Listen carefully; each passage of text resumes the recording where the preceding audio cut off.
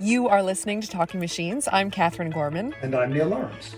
And today on the show, we are featuring an interview with Madhulika Srikumar. She's program lead for safety critical AI at the Partnership on AI. And she was one of the authors of a recent paper called Managing the Risks of AI Research: 6 Recommendations for Responsible Publication. So when we got a chance to sit down with her, we asked her the first question that we ask all of our guests: how did you get where you are? I am a program lead at the Partnership on AI. So PAI is a multi-stakeholder organization that's been established to advance responsible AI practices. So the partners, span academia, civil society organizations, and tech companies. And my kind of journey to PAI really started with my training as a lawyer in India. And one of the first jobs right out of law school was working at one of the largest think tanks in New Delhi, where I was kind of looking at regulation of emerging technologies. And one of the first projects that I worked on was this whole idea of how does a foreign law enforcement, agent access data from a US tech company during a criminal investigation. Take, for instance, like a crime that takes place in New Delhi, the victim, the perpetrator, they're all located in New Delhi. But let's say the accused shared a message on Facebook Messenger that is relevant for the prosecution. So an Indian investigating officer has to make a request under the US Fourth Amendment law to be able to get that information, that chat message. And this process can take years most often. That seems insane. So, if the message was written on a piece of paper in India, it would be in the physical jurisdiction of the people where the crime happened, the people who were investigating it, all of that stuff. But because it took place on this medium that someone else somewhere else controls, it involves an entirely different legal system? Exactly. And having, gone to law school in the US, I can tell you Fourth Amendment is not easy, let alone for an overworked cop, on the other side of the world, right? And that project really kind of drew into focus for me that regulation is not just about outdated laws, but it's also really about norms that have been established by the tech industry. So for instance, a lot of this, question of how data is shared with foreign law enforcement agencies is really built on evolving practices from the tech industry and norms that they have adopted. So I want to kind of explore this further. So not really top-down regulation, but think more critically about how does the tech community come together to agree to do something or not do something. And that's kind of what got me interested in PAI and the conversation today, which is how can the AI research community really think more critically about their responsibility to society and what norms can they adopt to better do that. Yeah. And I'd love to dig in there. You were a co-author on this recently published paper from PAI about just that subject, which is really fascinating and I think is so crucial because as you mentioned from your work previously, what's happening is we've sort of bypassed regulation. And since they're sort of, I don't know, you're a lawyer, but I'm going to say the sentence, there is no such thing as international law, right? We have a system that's being governed by norms and what people think of as the regular thing to do, which seems sort of like the Wild West. And I don't know, things weren't that great in the Wild West. So tell me about the paper. What inspired it? What do you think took place that made you and your colleagues at PAI say, look, we gotta formally publish this. We gotta shine a light on this. We have to write this out and get people to read it. Yeah, no, that's a great question. So first off, I want to start with a shout out to my former colleague, Rosie Campbell, who's the lead author on this project, has been working on it for a couple of years. And to kind of go back to your question about what really got us interested in this, in the first place. So there have been isolated calls in the research community that it's time for, AI researchers to think about what they put out in the world and to take more responsibility for some of the societal consequences that we're seeing out in the world about how AI is being deployed. And what became clear over time is that this was becoming more mainstream. There was an increasing interest. As a multi-stakeholder organization, we could hear it from our partners and from the other actors that we engage with. So what really happened was this question kind of became a part of what's called the Overton window, right? And the Overton window is really a phrase where it becomes a part of a range of ideas, which becomes super acceptable to a community. They're willing to consider it, perhaps even adopt it. It almost felt like, the AI research community was coming into that kind of window where they're like, yep, it's undeniable that there are some harmful consequences and we need to do something about it. And PAI was kind of uniquely situated as a multi-stakeholder organization to be able to kind of convene some of this conversation, in part because the AI research community consists of individual researchers, research leadership, conferences and journals, tech companies. It's really a disaggregated field. And that was something that we were kind of, we could bring together and really distill in our white paper. And the other reason that I can think of is a lot of other dual use applied research communities have norms. They have procedures around how they handle, sensitive and harmful information. Think about cybersecurity, think about biotechnology or biosecurity. And the AI community hasn't had that moment of reflection up until now, which is kind of why we decided to capitalize on it. Yeah, absolutely. And so tell me, what is from this paper, if you had to boil it down to one sentence that you could get the entire community, regardless of how they're involved or what sort of level of practitioner they are, to carry around with them, sort of inscribed on their minds, what would that be? Ooh, I love that. One sentence. One sentence. I know. Boil down your research to one sentence, Madhu, please. Take your entire career and make it one sentence. It's going to be a long sentence, but I'm going to do it. So do it. It is time for the AI research community to normalize discussion around both positive and negative consequences of their research. So that could be, potential malicious uses, unintended consequences, AI being used in inappropriate applications, and any other systemic harm that their research can contribute to or really play into. Full stop. That's the entire sentence. That wasn't a very long sentence. That seems like a pretty easy sentence to carry around. And I think it's so interesting that in that sentence you included both the positive and the negative, right? Because to keep those things in balance really allows us to weigh, is the harm being caused here greater than the reward, or is the reward greater than the harm? And you have to actually balance those things, because you can never get to operate in a space where everything is all good or everything is all bad. I think that's so key. Yeah, no, you hit the nail on the head, right? Because it's not really about a facial recognition tool being used only for harm. There could be potential positive use cases. But you're right, it's really about that balance. And often it's about articulating that balance, right? Like let's say you're writing a new paper on a new technique to manipulate videos. Okay. And now that can be used for face swapping in an action movie, but that can be used to create non-consensual imagery as well. So really the researcher's responsibility here is to be able to articulate what are some of the positive use cases, negative use cases or failure modes. And then it's helpful for the community to kind of reflect collectively about how they feel about that particular research product. Nice. And so you say we're coming into the Overton window zone, and we're hoping to have this be part of the more normative conversation. But what are you hoping that those norms begin to look like? Is this going to be like an individual responsibility, or do you see this as something like, well, it's time for Microsoft to say there's a checklist before you put out a paper? Like, how do you see this coming into practice? Ooh, that's a great question. If I could just take a step back and think more critically about the problem statement, right? What are we trying to solve here? So if you think about scientific research, it's always enjoyed like a pride of place in modern societies. It's kind of cataloged how we have progressed as a humanity, as a species. It mitigates some of the biggest challenges that the world is kind of facing currently. But what's also become clear over time is that scientific research can produce devastating outcomes. It can even potentially produce catastrophic outcomes. So AI research is that one subset of the larger community, which has come into a lot of focus in the last decade. It's being commercialized, at a pace that we haven't seen before. Governments are interested in kind of leveraging it, regulating it. And frankly, we don't go a day without, finding, some machine learning being used in some of the products that we're using on a day-to-day basis, right? But what's also become clear is that AI research does produce harmful outcomes. When it's used in healthcare, it can advance unequal outcomes. When it's used in criminal justice, it can be discriminatory. And it can be used to survey, vulnerable populations. So what we're really trying to go after is how do we manage the risks of AI research? And we're really thinking about the publication as a point of intervention.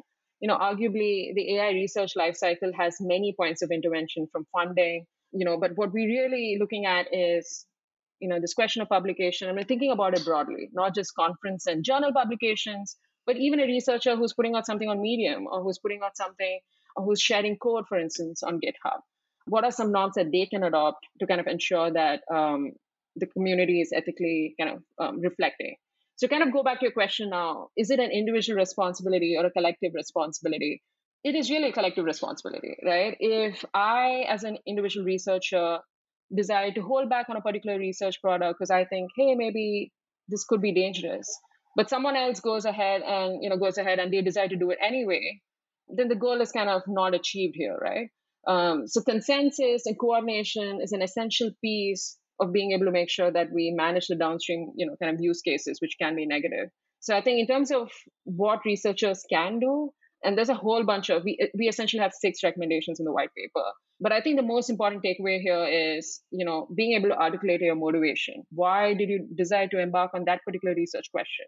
And thinking more critically about that trade-off that I mentioned before. What are some harms and what are some positive use cases that can come from it? And lastly, the rule of thumb that we have is the reflection can be proportional to how significant that advancement is.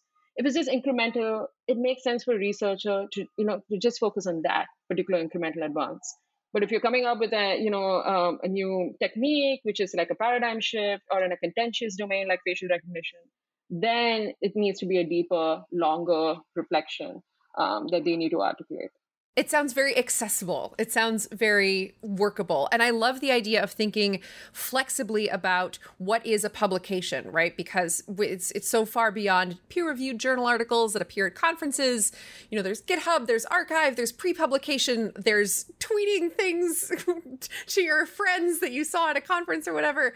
But just run down the list for me of those 6 recommendations that you have for people to be able to make this thinking actionable for them. So the first one, we're really looking at 3 different actors that we have targeted in the white paper. So the first one is individual researchers. The second one is research leadership. And lastly, we're looking at conferences and journals. So as you mentioned, this can't really be a top-down requirement that just a conference or a journal establishes, because research can really go out in so many different ways. So that's kind of why we're focused, on individual researchers first, because they're kind of at the front lines of being able to really affect this change. So the first recommendation we have is what I mentioned before, which is kind of articulate what is a contribution, what is a motivation. The second thing we have referred to here is if you're kind of using compute, articulate, how much and why. And part of the reason why is we now know that, it can have environmental, consequences. We also know that if someone's going to replicate a particular model, if it takes a large amount of compute, it's going to be less likely that a malicious actor is going to do it. So all of that is really helpful for the community to be able to reflect on what are some of the bad use cases. And finally, it's just what I said, kind of normalize that discussion, articulate the trade-offs, what are some choices that you made, while you engage in that research that could be relevant for some of the downstream use cases. So if it's like creating a data set, maybe, speak to how diverse that data set is, because it's going to be used, further along down the line. As for research leadership, what we have articulated is they really need to start commending individual researchers who take this additional step. Because what we're really thinking about here is a culture of responsibility, right? And individual researchers, junior researchers can't really do it alone. So it really has to be kind of a prerogative. It has to be commended and identified, in research teams, both in academic institutions and in non-academic institutions as well. And the other thing we speak to is start this process early. And that's something research leadership, they're uniquely situated to do. You don't have to think at the point of publication, should we publish this or not? You can really think about it at the time of the research question itself, which is, do we think this is something that could be morally objectionable? Do we think this could be misused in different geographies or political climates? And that can happen earlier on in the research process. But that's really something for a research leadership to encourage in a particular team. And lastly, we have 2 sets of recommendations for conferences and journals. So the first one is expand your peer review criteria, right? Consider ethical consequences, consider downstream consequences. But what we've also said is that establish a separate peer review process when it's a question of whether publish that particular research or not. And that's in part because that question of whether it's too risky to publish can often be an interdisciplinary exercise. And that's something that perhaps our existing peer review, mechanisms are not perhaps established to do because they're experts in machine learning, right? But it makes sense to have experts in machine learning and cybersecurity when, let's say, there's a paper on a particular, AI cybersecurity risk, for instance, a vulnerability, which maybe if you kind of share that in a research paper, can be weaponized. So in that instance, when it's a question of publish or not, you might want to have experts from other domains. And that's kind of the entirety of the 6 recommendations that I just ran through. Yeah. Yeah, fantastic. And I think that the idea of for research leadership to be involved in commendations of this sort of action when they're taken on a smaller scale, because so often these kinds of things, and when you're thinking about them as sort of nascent norms, that's like invisible labor, right? Like it's not anything that anybody gets credit for, but it has to be done in order for anything to change. And I think that given the fact that that's such a tight-knit relationship between industry and the practitioner community, so much of it overlaps these days that it can be hard there can be a chilling effect if you're not seeing that sort of commendation, especially for stuff that might have an impact on the industrial bottom line or, your market impact. And so having that basically praise of doing the right thing seems so crucial. How do you think that we encourage that? It seems like such a fundamental thing, but it also seems like getting into this weird zone of personal management style. Like, what do we need to do to make these norms more widespread when we're thinking about them as personal habits? No, that's a great question. I think what we've kind of seen play out over the past couple of years is that there is a backlash when there's a research paper that's put out that the community thinks shouldn't have been put out in the first place. So there is a reputational cost that is kind of attached, both, if it's an academic institution or a tech company, you really need to be able to think about, what's going to happen if this doesn't land, or if this gets the attention and, you receive a lot of criticism. And that, I think, and that's something we mentioned in the white paper, that's something that can be entirely avoided if you kind of articulate the benefits and trade-offs and downstream use cases that can be negative. So that to me is a powerful kind of motivator of being able to create that change. The other one that I can think of is when we engage with the community, I think more often than not, everyone, maybe not everyone, but a majority of people agreed that there is a responsibility to do better.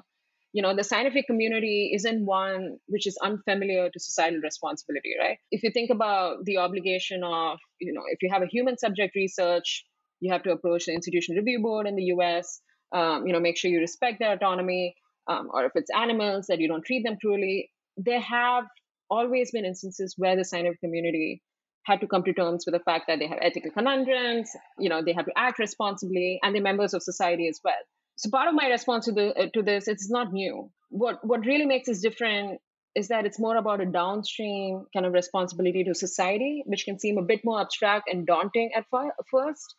But the community is otherwise not unfamiliar with owing responsibility to each other or owing responsibility to the practice of scientific inquiry itself. So I think part of this is just kind of recognizing it's not going to be easy to begin with. We are testing our muscle. It is going to be a collective effort. We're trying to do our best here.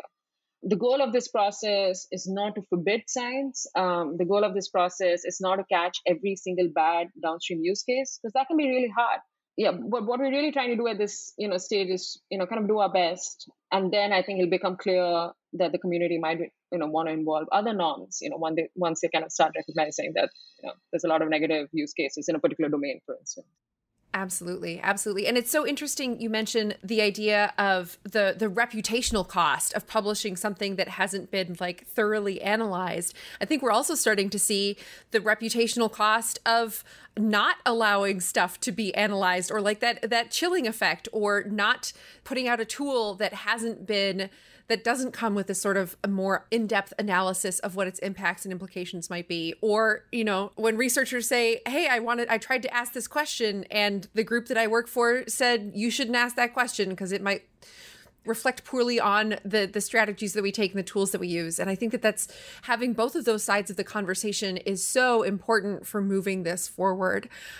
What do you think is the next step for this kind of for this call from PAI? We've seen some of the conferences take up formal requirements in your paper submits to at least have done some thinking around this area.